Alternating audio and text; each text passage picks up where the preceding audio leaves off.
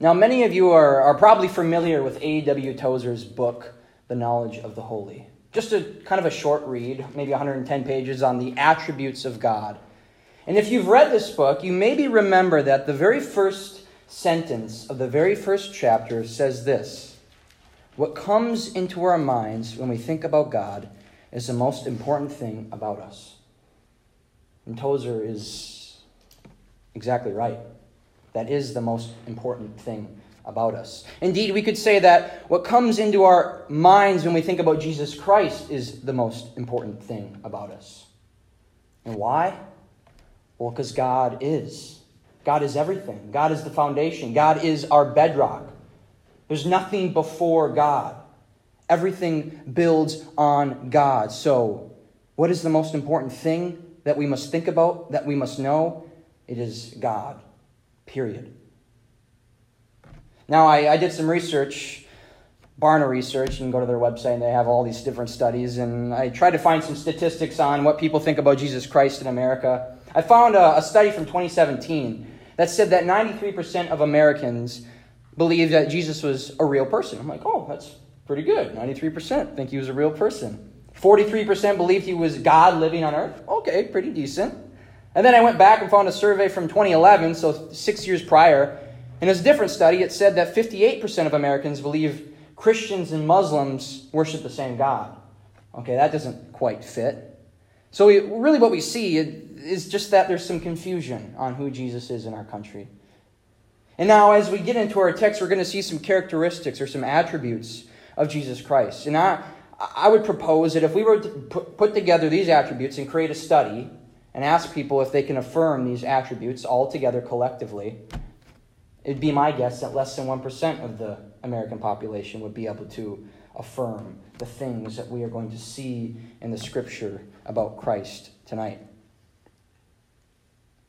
Now, if you know anything about church history, you know that people have been fighting about and disagreeing and battling over the nature of Christ from the very beginning. Really, the first 4 or 5 centuries of the Christian church were a constant battle on Christological doctrine, or the doctrine of Jesus Christ. And we got these amazing councils that came from them, and these amazing creeds that came from them. Think of like the Nicene Creed that came from these battles over the doctrine of Christ. And it makes sense that the early church would start with a battle over the doctrine of Christ, because again, that is our foundation, that is our bedrock. We have to start there, and that's where they started. And much of the heresy was pointed towards those doctrines. Think of heresies like Gnosticism or Arianism. They had to do with the deity and the nature of Jesus Christ. So now as we think about our text tonight, Colossians, if you remember any of the background, this man named Epaphras has just fled from the city of Colossae, which is in modern-day Turkey, and he goes all the way over to Rome to see Paul, who is imprisoned, to tell Paul about some false teachers that had been plaguing the Colossian church. They were preaching a false gospel, spreading false teaching, and he saw it as so important that he would travel really over 1,000 miles just to get Paul's guidance. And Paul wrote this letter to be sent back to the Colossians to ground them in their faith. Now, we've went through verses 1 through 14 already, and really what that was just an introduction. It was just a prayer and a prayer of thanksgiving that Paul was giving. So we haven't yet got into the main body, but we will be getting into the main body tonight, starting in verse 15. Now, again, these first verses were obviously full of theology and doctrine, but now is when we're really going to get into the thrust of Paul's argument.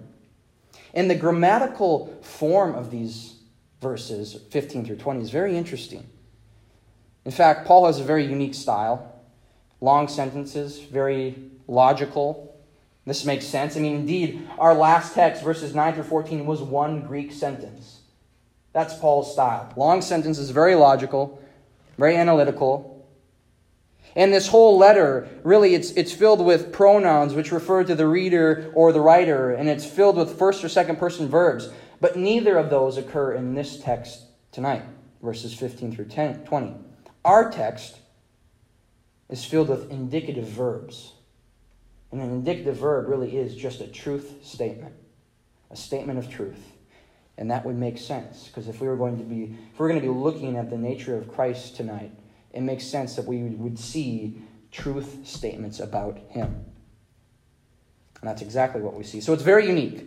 Now, some scholars say that this is a hymn, maybe, and that maybe Paul took this hymn that was floating around the culture at the time and the churches at the time that was on the nature of Christ, and he took it and he just put it in his letter and used it as a way to kind of form his arguments on Christ and to defeat these false teachers.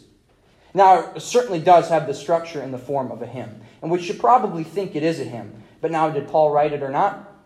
I think the best way we should look at it is that Paul did indeed author this hymn.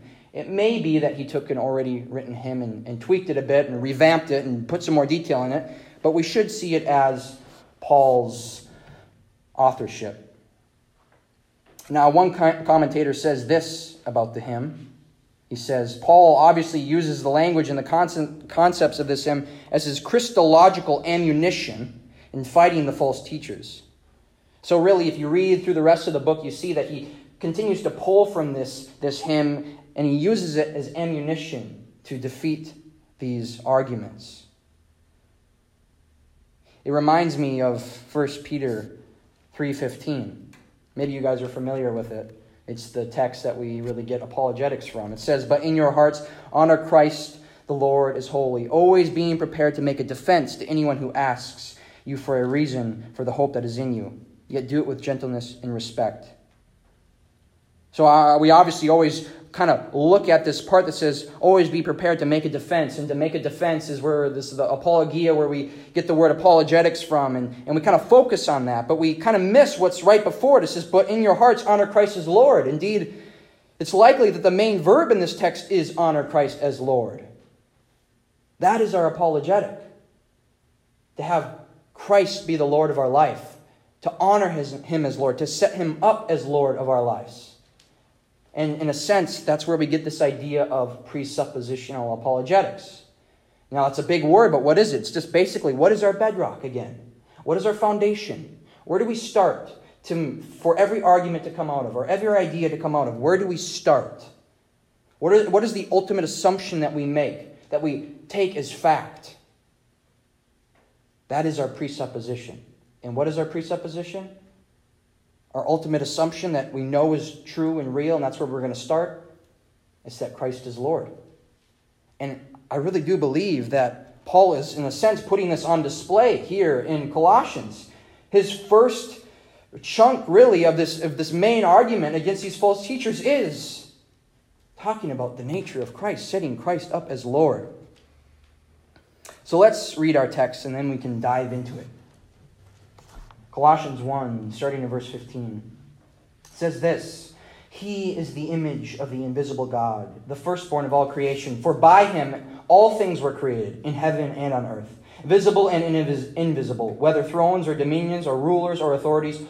All things were created through him and for him. And he is before all things, and in him all things hold together. And he is the head of the body, the church. He is the beginning, the firstborn from the dead, that in everything he might be preeminent.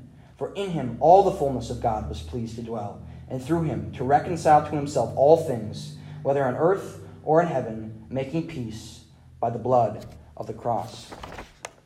So, really, what I want for you guys tonight is to know these truths. Really, the application tonight is to know something. Know these truths. Know these truths about Christ. And really, I want you to know 7 attributes of your Lord Jesus Christ that serve as ammunition against false teachers.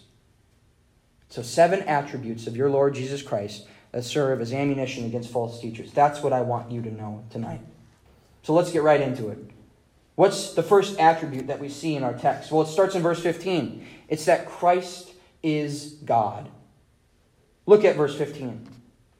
It says, "He is the image of the invisible God." In simple terms, what Paul is saying is that Christ is the unseen God. Christ is the God who is spirit. The God who, before the incarnation of Christ, was only spirit. In the New Testament, we see this word image, this Greek word. We see it also in reference to Caesar's image on a coin. Now, what is this image? And we also know that, well, aren't we also the image of God? Have we not been created in God's image? Is this different here than what we are? Are we the same? Couldn't this just mean that Christ is just a created being? Indeed, it's kind of ironic that the texts that so clearly teach the divinity of Christ are also the texts that so many heretics use to say that he's not divine. So what's going on here? Well, let's think about how we image God first. We image God in nature and in role. In nature by having minds and emotions and wills and desires and feelings and personalities. We can love. We can be patient. We can show mercy. We also image God in role as rulers. And that might sound odd to you. But God, he rules all things. He rules the spiritual realm and the physical realm. He sovereignly rules all things. But we as God's creatures rule his created world, the earth. And we see that clearly in Genesis. He says that Adam and Eve have dominion over this created world. They have dominion over the fish of the sea and the birds of the air. God has given them the role to rule this created world. So we image God in that way, both in nature and in role. But again, I ask this question, is this the same meaning of image as it pertains to Christ? And the answer is no, not at all. Christ is the exact image of God. I mean, look at what the text says. He is the image of the invisible God. Really what it's implying is he's the image of the transcendent God, the God that we cannot see, the attributes that we cannot image or reflect. Christ images God's incommunicable attributes. Those attributes that are his omnipotence, his omnipresence, his omniscience, his transcendence. Those are what Christ images. Now, if Christ images God's omnipotence, omnipresence, omniscience, and so on, well then by definition, he is God. If anybody has all power or knows all things, he must be God. And not only does it say that he images God, but he says he is the image of the invisible God. When we look at in the Bible, when it refers to us imaging God, it says we were created in the image of God. This doesn't say that. This says he is the image of God. He is the exact representation of God. And that's exactly what we see in other verses in the Bible. Consider Hebrews 1:3. He is the radiance of the glory of God and the exact imprint of his nature. The exact imprint of his nature. It doesn't get clearer than that. Or Philippians 2:6, which says he was in the form of God. Or consider Christ's own testimony in John 14:8. Philip said to him, Lord, show us the Father, and it is enough for us. And Jesus said to him, have I been with you so long, and you still do not know me, Philip? Whoever has seen me has seen the Father. How can you say, show us the Father? Do you not believe that I am in the Father, and the Father is in me? The words that I say to you, I do not speak on my own authority, but the Father who dwells in me does his works. Believe me that I am in the Father, and the Father is in me. Or else believe on account of the works themselves. It really doesn't get any clearer than that either. Jesus is flat out saying, if you see me, you see the Father. We are one. We are the same. I am God, he is saying. The eternal God. Now, what do we do with the second phrase? The firstborn of all creation. Again, you can get hung up on that. There's language in here that people want to use to try to twist to say, well, see, he's a created being. It says firstborn right there. And again, many heretics take that word, firstborn, and they use it to twist it up and say he's not eternal. But again, that's a ridiculous conclusion. If you were to just read one verse later, you would see that's an impossible conclusion if you take context into account. But of course, heretics rarely do that. Now, what does firstborn mean then? Because obviously it doesn't mean that he's a created being. In Jewish culture, what firstborn really meant is that you had the right to the inheritance. Or you were first in rank. And so really what this is saying, when he says the firstborn of all creation, he will inherit all things. And he is first in rank to inherit all things. All things are his. There's no one higher on the list than Jesus Christ to get all things. It's not saying that he was created. It's saying that he will inherit everything that was made. It's all his. And we actually see that in the Old Testament especially, this use of the word firstborn. Think of Jacob and Esau. Jacob was the firstborn, but he was not born first. He was born second. Or think of how God refers to Israel as his firstborn.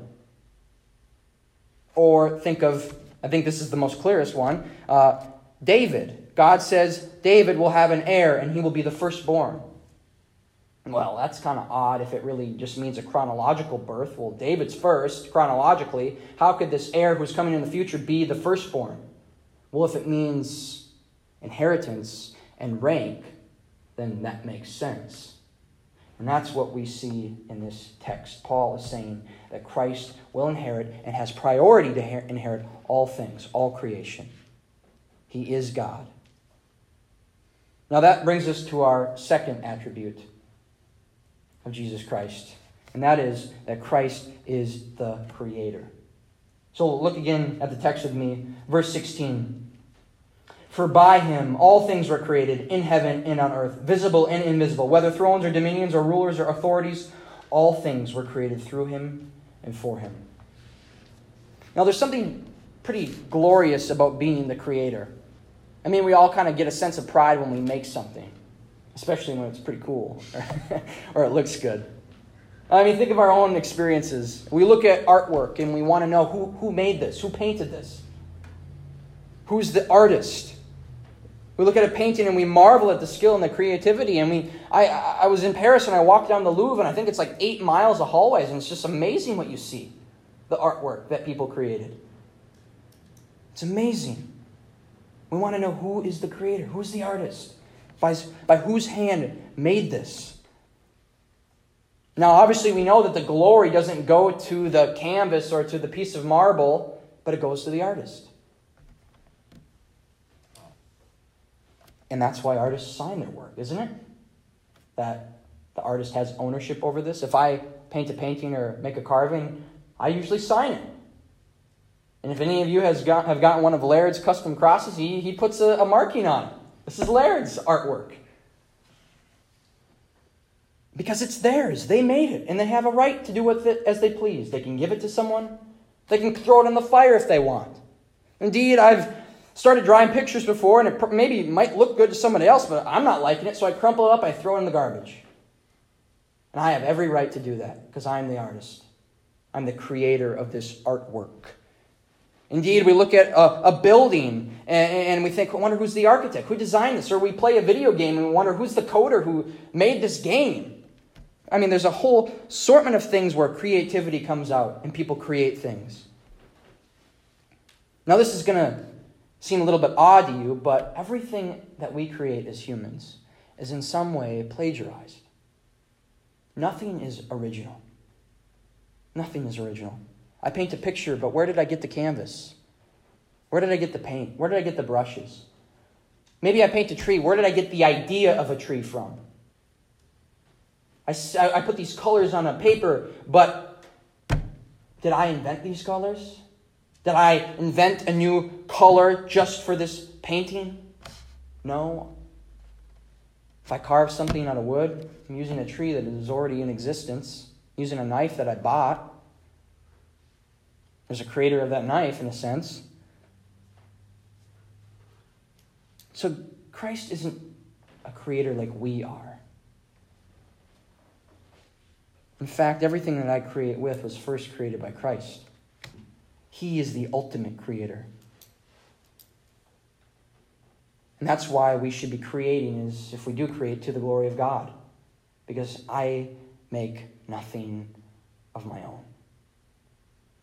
Now, if we look at our text, we actually see 3 clarifications on how Christ creates. The first one is this: He created all spiritual things.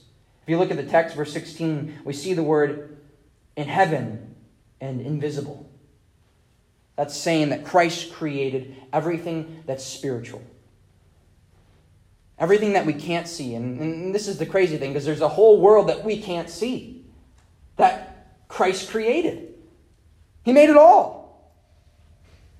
We also know that Christ created all physical things. Look again at the text. Earth, visible. Those are the words that define the physical world that He created. He created everything that we do see and experience, including ourselves. And then the third thing, He created all powers. We see this phrase, or dominions or rulers or authorities. Thrones, dominions or rulers or authorities. Really what this means, it's a way to say angelic powers or demonic powers. So He created Satan and all of his demons. He created the angels, even the archangels. He created all spiritual beings and spiritual powers. So really what we see Paul say here is that Christ created everything that exists, whether we see it or we don't. God made it. Christ made it.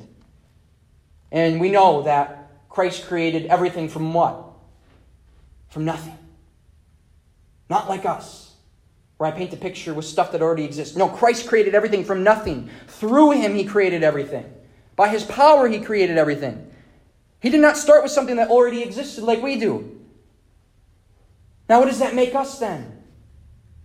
It makes us creatures. It means that we don't have authority over our own lives. The implications are crazy. I make a painting and I think I have the right to do what I want with it. God made us and He has every right over our lives. You are not your own. You do not own yourself. You have no right over yourself. You did not speak yourself into existence. Christ did. We are His. He knit us together in our mother's womb. He breathed the breath of life into us. We have no rights over our own flesh. My body is not mine. My soul is not mine. All is Christ's. And this is true of the demons and the angels and Satan himself. Satan is God's. Christ spoke Satan into existence from nothing. Satan is just as much a creature as we are. Now imagine what it was like for Satan to tempt his Creator in the wilderness. Unbelievable. What a fool. Christ spoke him into existence from nothing, and He tempts him with the very breath that Christ gave him. Unbelievable. But He's given just a moment of power to bring about God's sovereign will. But we as humans are but the greatest fools, aren't we? We have no special powers like Satan. All we are is Christ, and yet we think we are the determiners of our destiny. We think we have autonomy. We think we are the captains of our vessels. We think we have rights over our bodies. And this is so prevalent today. This generation is so confused. No reference to God, no idea of God. And so what do? They invent themselves. They create themselves. They need to express themselves in some way. They have no reference point. They don't know that they are creatures of an eternal God who has defined them. And so they think they must define themselves. And when they define themselves, it's always a perversion. It's always something bad and evil. Not how they were created to be. But we see it so often today. We hear it so often today. Well, I just need to express myself and invent myself. And so many, millions and millions of people are going their own way, doing their own thing. They think they are in control of their lives. And one day, God will pluck them from their fantasy. He will pluck them from this delusion that they're in. Because that's what they're in. They're in a fantasy. They're in a delusion. They're not in reality if they think that they're in control of their lives. He'll pluck them from this fantasy. He'll grab them with His hand, the hand that made them. And He'll place them before Him, before the throne of their Creator. What is His name? The Lord, Jesus Christ. The Ancient of Days, the Lord of Lords, the King of Kings, the Alpha, the Omega, the first, the last, the sovereign God. And all will know who they are at that moment. They are a creature, and that is their Creator. And there's nothing they can do. Now, what does our text say? It says that all things were made through him and for him. And that is an amazing statement. So really, what is our purpose for existence? Why do we exist? Why did he make us? He made us for him. We exist for Christ. That's it. The only reason you and I, at this very moment, are even a reality in God's universe is because we serve a purpose to bring glory to our Creator. We do not exist for ourselves. We do not exist by random chance. We're not a product of a series of random mutations. No. Very opposite of that. God made us with purpose, with meaning. And that purpose and that meaning is to glorify Christ. We exist for him. And that is it. And if you die not having done that, and the only way you can do that is if God saves you. But if you die not having done that, you will be punished in an eternal hellfire. So now as we move into verse 17, we're going to look at our third attribute of Jesus Christ. And that is that Jesus Christ is eternal. Jesus Christ is eternal. So read with me verse 17 in your Bibles. And he is before all things. We're just going to stop there. There it is. He is before all things. Which means Christ existed before time. And truly, time is an aspect of God's creation. It didn't exist before he created it. It's part of his created universe. So he's before that. And so really what we mean when we say God is eternal is that his duration is from infinity past to infinity future. And it's interesting. We're so limited. We're so small. We're so finite that we have to define God's eternity with timely words. It doesn't do it justice, though. Even the Bible authors use these timely words, and it doesn't do it justice. Think of Micah 5:2. It says this, who's coming forth is from of old, from ancient days. Or some translate it from eternal days. But we're still using this word days. It's timely. But he's outside of time. So let me give you a picture of why this just doesn't do it justice at all. And how we, in a sense, just have to be okay with just being in awe of God's eternity. So imagine looking at a single drop of water on your fingertip. And you see it on your fingertip. You feel its wetness. And you gain an understanding of its nature. Now imagine you're at an ocean now and you see this large expanse of water.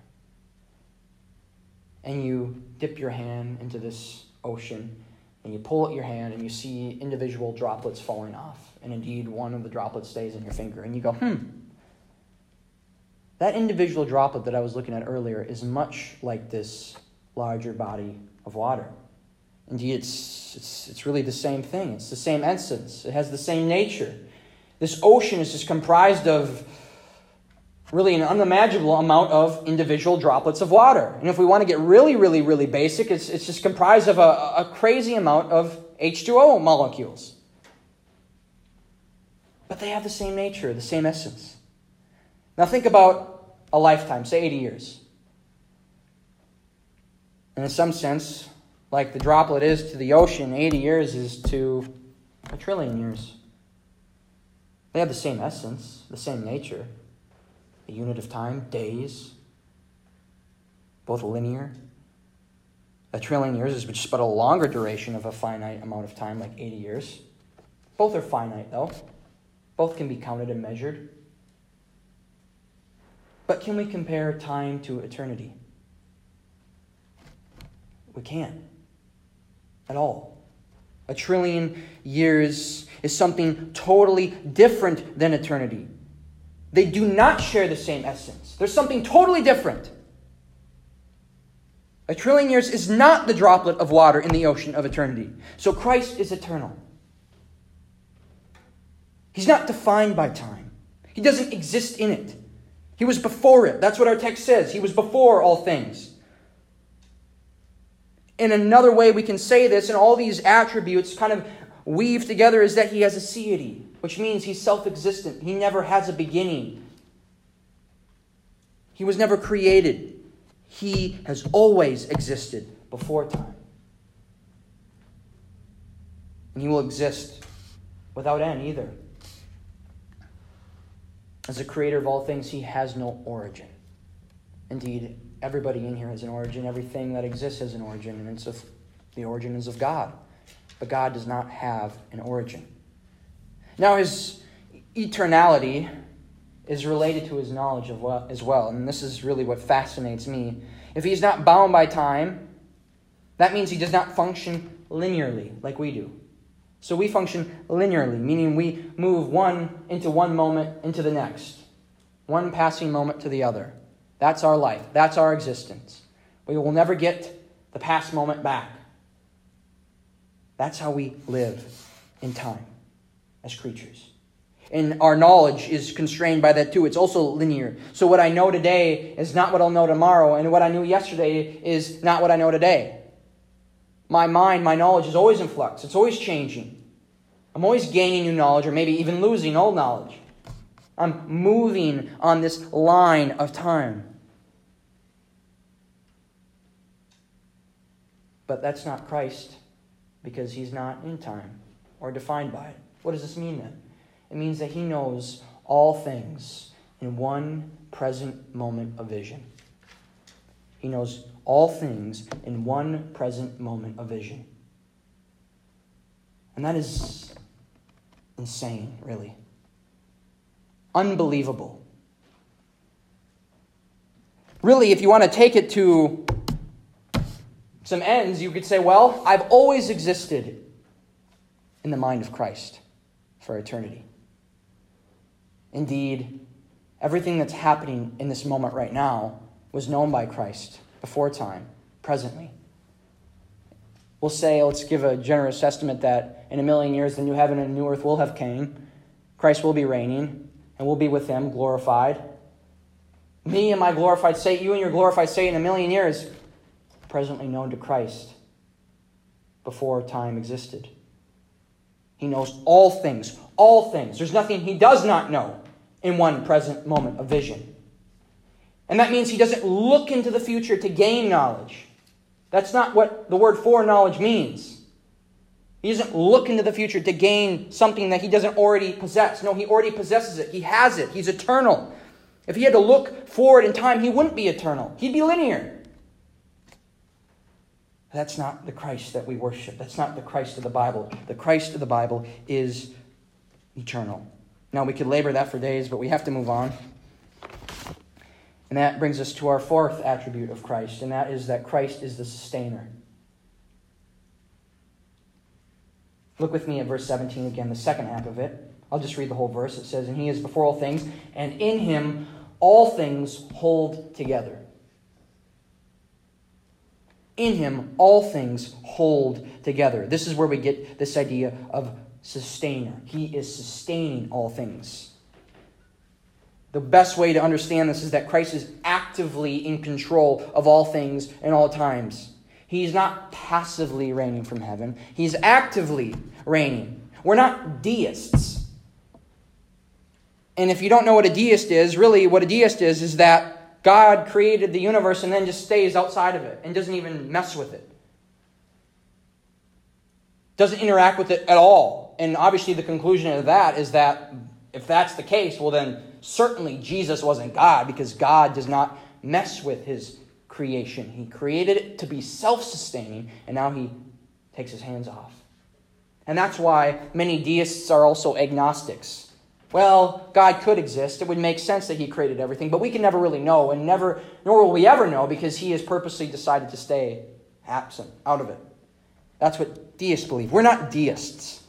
And many scientists in the 18th and 19th century were deists. In fact, it's probably likely that Charles Darwin would probably label himself a deist or agnostic. Probably not an atheist. But no, Christ actively sustains all that he has created.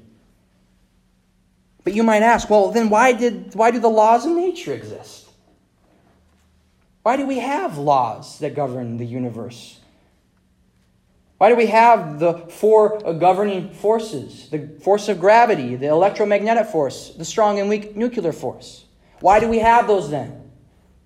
Isn't that evidence that God created the universe just to sustain itself, since we have these forces that sustain us? But to assert that is to make the assumption that those forces themselves are self-sustaining. What sustains the force of gravity? Keeps it constant. What sustains the ratios between these forces? And if these ratios were to change by just the smallest of fractions, everything would explode, would cease to exist. We're just supposed to assume that these things are constant and will always stay constant? That they have a power within themselves to stay constant? No, not at all. Christ sustains those forces. Christ sustains the weak and strong nuclear force, which keeps atoms together. He is the one that keeps the consistency in this world, and that is the error of the atheist.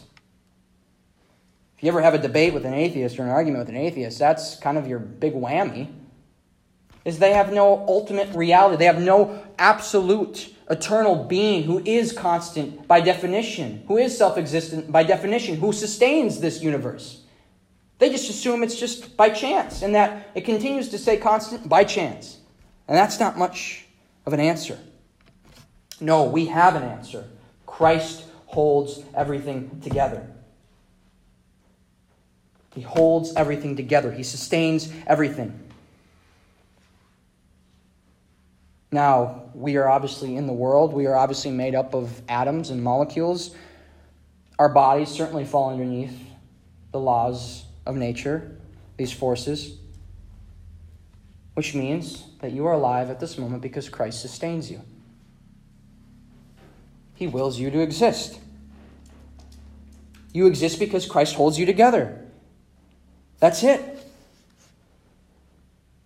You exist by Christ's power. He didn't just create you, He sustains you. Now, the implications are immense. They're crazy. We could go on for hours about the implications of this. I'm going to really give you some kind of bold ones. Christ sustained Hitler as he oversaw the slaughter of the Jews. Christ sustained Satan in his murderous deception. Indeed, Christ sustained Satan as he tempted him. Christ sustains you even before you came to faith in Him as you went about your life as His enemy.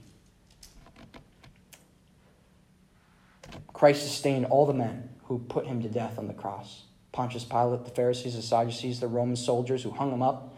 He sustained their life as He was on the cross dying.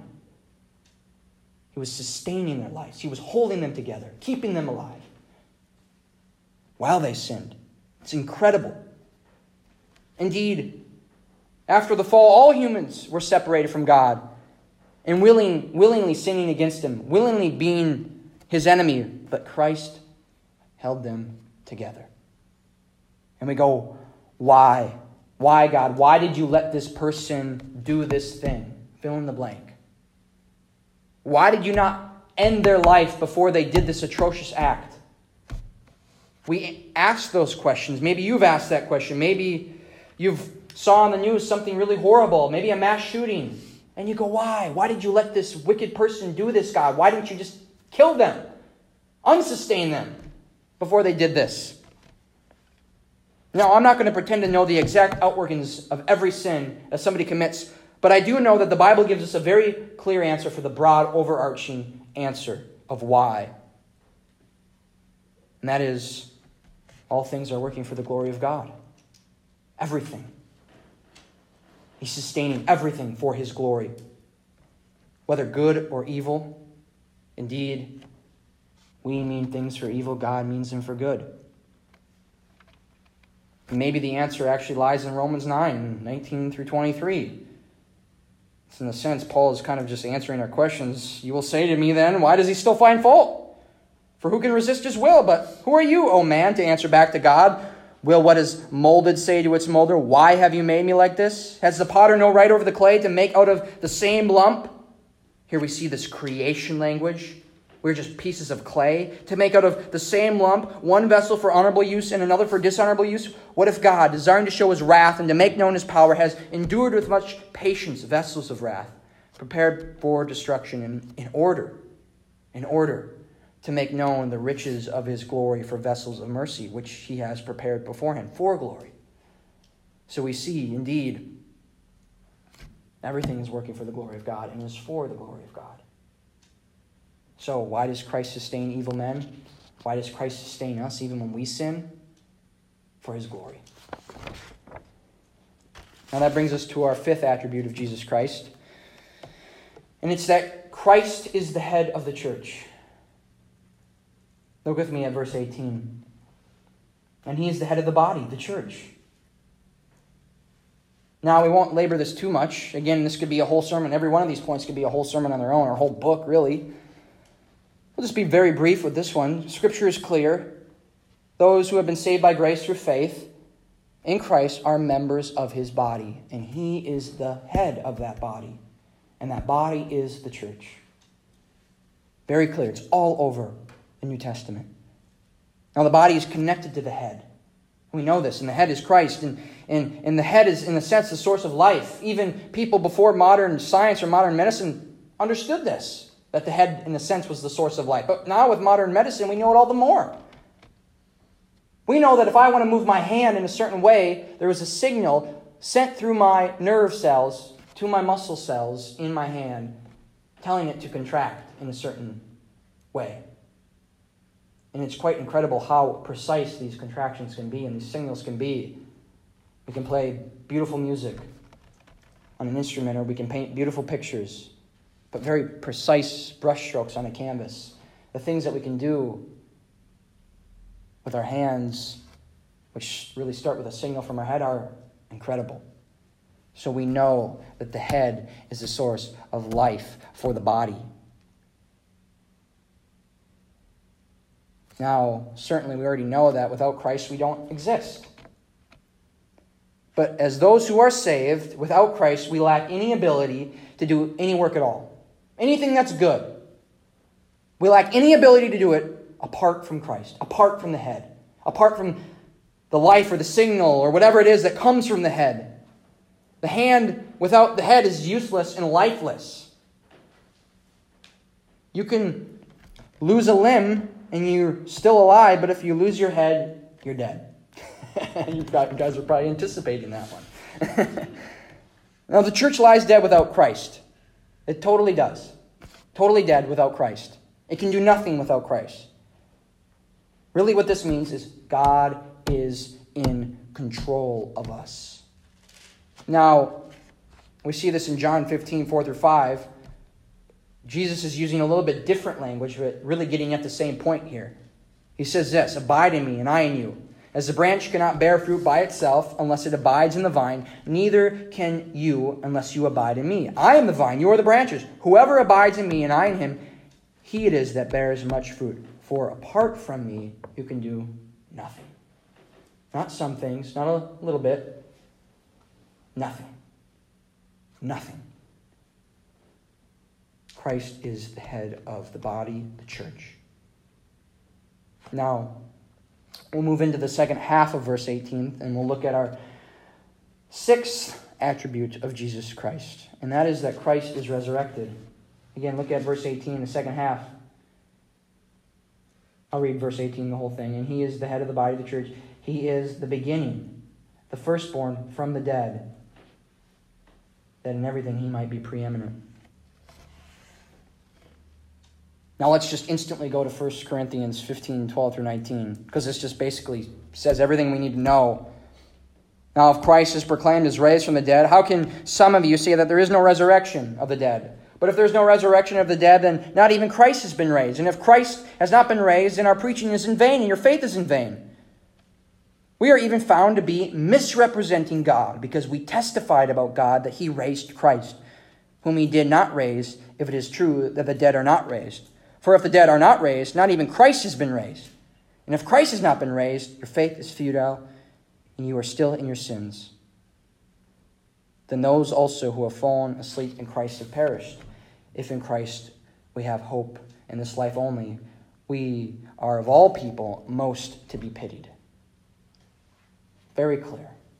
Christ must be resurrected. This must be true of Christ. And if it's not true of Christ, then our whole faith is shipwrecked. We have nothing. Our whole faith is built on this reality that the cross work of Christ worked. Our whole faith rests on it. Our salvation rests on it. If Christ isn't raised from the dead, then, like Paul says, we're most to be pitied. We're going to go to hell, and we've kind of lived a brutal life as Christians. It's really going to suck. But no, we see so clearly in the Scriptures, Christ is resurrected. That is true of him. Our salvation and thus the glory of Christ rests on this reality. Now, again, think deeply with me for a moment. Let's try to string together all of these truths that we've already looked at, these attributes of Christ, and see their connectedness. Christ is the creator of the universe. Why did he create the universe? To display his glory. Why does he sustain the universe? To display his glory. Why is there sin in the world? To display his glory. Why did Christ die on the cross? And why did he sustain every person who crucified him? To display his glory. How was his glory displayed on the cross?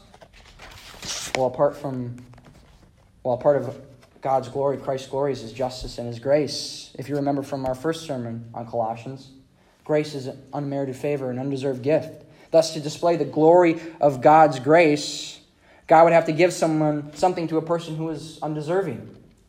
How did God justly give salvation to a wicked people? By taking their sin and putting them on his shoulders and taking the wrath of the Father in their place. By facing the penalty that they were supposed to face. Now, what is the proof that this all occurred and that it worked? The resurrection. This must be true. The glory of God, in a sense, hinges on this. Christ must be resurrected.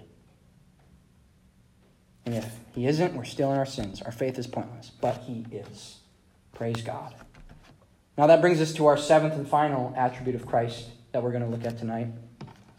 And that is that Christ is sufficient. So if we read the second half of verse 18, where it says that in everything he might be preeminent, what this really means is that Christ is supreme in all things. There is nothing in life, nothing in this universe, nothing in the spiritual realm where Christ does not take first place. Again, all creation is for the display of his glory, and he is supreme in it. Now, if we move to verse 19, it says this, "For in him all the fullness of God was pleased to dwell." Really what we see there is a repetition of Christ's divinity. We could probably make another point off of that, another attribute, but again, these false teachers that were plaguing the Colossian church were in a sense attacking we could say, the hypostatic union of Christ. It's a technical term to say that Christ is both God and man, truly God, truly man, fully God, fully man. Now, these false teachers, they, in a sense, were somewhat Gnostic, meaning they hated the idea of the physical. They were dualists, not deists, dualists, which really means that they see the universe as both good and evil, and these two forces, like Star Wars, are kind of in opposition to each other. And the spiritual is good, the physical is bad. And so Christ, as a spirit being, they really taught, these false teachers in Colossae, taught that Christ was just another angel or spirit being that emanated from God. And that he, by no way, could have been a man, because to mix good with evil just doesn't work. It's like oil and water. So they taught a Christ that was only spirit, and not only spirit, but not God. So we really makes sense why Paul is so clear on this and is, in a sense, repeating himself on the divinity of Christ, and in verse 19, that he is also fully man. Not only does he say he's fully man, he says that the fullness of God was pleased to dwell in this physical, finite body. It's a pretty strong way to say that and to make sure the Colossians knew that what these false teachers were teaching them was absolutely wrong. But now as we move into verse 20, we see that Christ is sufficient in himself to reconcile to himself all things. And this is really where we start to get this attribute that Christ is sufficient. Verse 20 says this, and through him to reconcile to himself all things, whether on earth or in heaven, making peace by the blood of his cross. So, the cross work of Christ was sufficient to reconcile the whole universe to himself. Not just wicked sinners. It did that, indeed. The cross of Christ reconciled wicked people to himself, but it reconciled everything. All of creation. All of creation. All of creation was cursed at the fall, not just human beings. And as we start to go into Revelation, we actually see the pictures and the explanations of how this curse is being lifted, even in descriptions of lions laying with lambs, and both eat grass. It's very interesting. So Christ is reconciling all creation to himself. He is sufficient to do this, and his cross is the thing that did it. His cross work is what did this. And he's ultimately sufficient in our salvation through his cross work. Now, we're going to talk about reconciliation in 2 weeks. It'll be our last passage for my short series. So I don't want to labor it too much to steal away from the next sermon, but we'll give you just a brief definition of reconciliation. If we go back to verse 20, and we see, and through him to reconcile to himself all things, whether on earth or in heaven, making peace by the blood of the cross. What does this mean? Well, it means to make peace with an enemy. To reconcile is to make peace with an enemy. We'll flesh it out in 2 weeks, but that is enough for us tonight. Christ's work on the cross was sufficient to make peace with his enemies, which included us, every single one of us in here. We were all born into this world wicked, sinful, God-hating enemies, deserving of our penalty, hell, the wrath of God for eternity. But the creator of the universe, the eternal God who made all things, who sustains all things, came down in the form of a man, lived a perfect life, a righteous life, and he willingly went to a cross. And like we said, he sustained everybody who brought him to the cross, who nailed him to the cross. And on that cross, the Bible tells us that he took the sins of his sheep on his shoulders, and he faced the wrath of an eternal, just God in our place. And as God the Father poured out his wrath on Christ in our place, he made peace with his enemies, us. So if you've been saved through faith in Christ, you have peace with God. You are no longer his enemy. God does not look at you as an enemy anymore. He looks at you as a child, reconciled by the cross, by the blood of whose cross? His cross, Christ's cross. He takes ownership of it. It's amazing.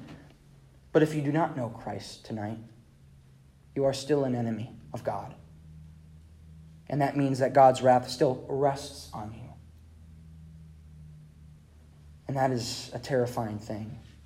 And it's a terrifying thing to one day be plucked out of your fantasy and be found to be in the hands of the living God. There's no escape. But Christ is rich in mercy and love, and he provided a way for you to no longer be an enemy, but to be a child of God, to be reconciled. He did the cross work. He paid the penalty. He took the wrath of God in your place. And he offers to you eternal life and his righteous life through faith. Through faith. The Bible says, for if anyone confesses with their mouth that Jesus is Lord and believes in their heart that God raised him from the dead, they will be saved. I urge you, if you do not believe in Christ right now, believe. Today, in this moment, believe. Be reconciled to Christ. For he has sufficiently made a way for you, his enemy, to have peace with him. There's no more work to be done. It is sufficient. It worked. Christ is sufficient. And he offers you salvation through faith. I urge you, repent and believe. So as we come to the end of our text, we saw in these verses the absolute, unwavering attributes of Christ. And again, we must know that Jesus Christ, the Christ that we confess as Lord, the Christ who saved us from our sin, from God's wrath, we must know that he is indeed God, that he is the creator of all things, that he is eternal, that he is the sustainer of the universe, that he is the head of the church, his body, that he is resurrected, and that he is sufficient. That Christ who does not possess these attributes is not the Christ who saves. We must know our Lord and our Savior. We must know these attributes. Let us pray. Dear Lord, we thank you that your word is so clear on your nature, Lord. And Lord, we have no excuse now. We see it so clearly in the scriptures. We see who you are, Lord. So would we worship you, Lord? Would this knowledge of you now, Lord, lead us to worship? Lead us to glorifying you, Lord. Lead us to being in awe of you, of who you are. To marvel at the fact that we exist in this moment because you sustain us. You hold us together, Lord. Not only that, Lord, you have saved us. What an amazing thing, Lord. That you were sufficient in our salvation, that we had nothing to offer. We have nothing to offer. There's no work that we've done. There's no work that we can do. You were sufficient. So, Lord, will we go through the rest of our nights and into tomorrow praising you, Lord, for who you are and what you've done. In your name, amen.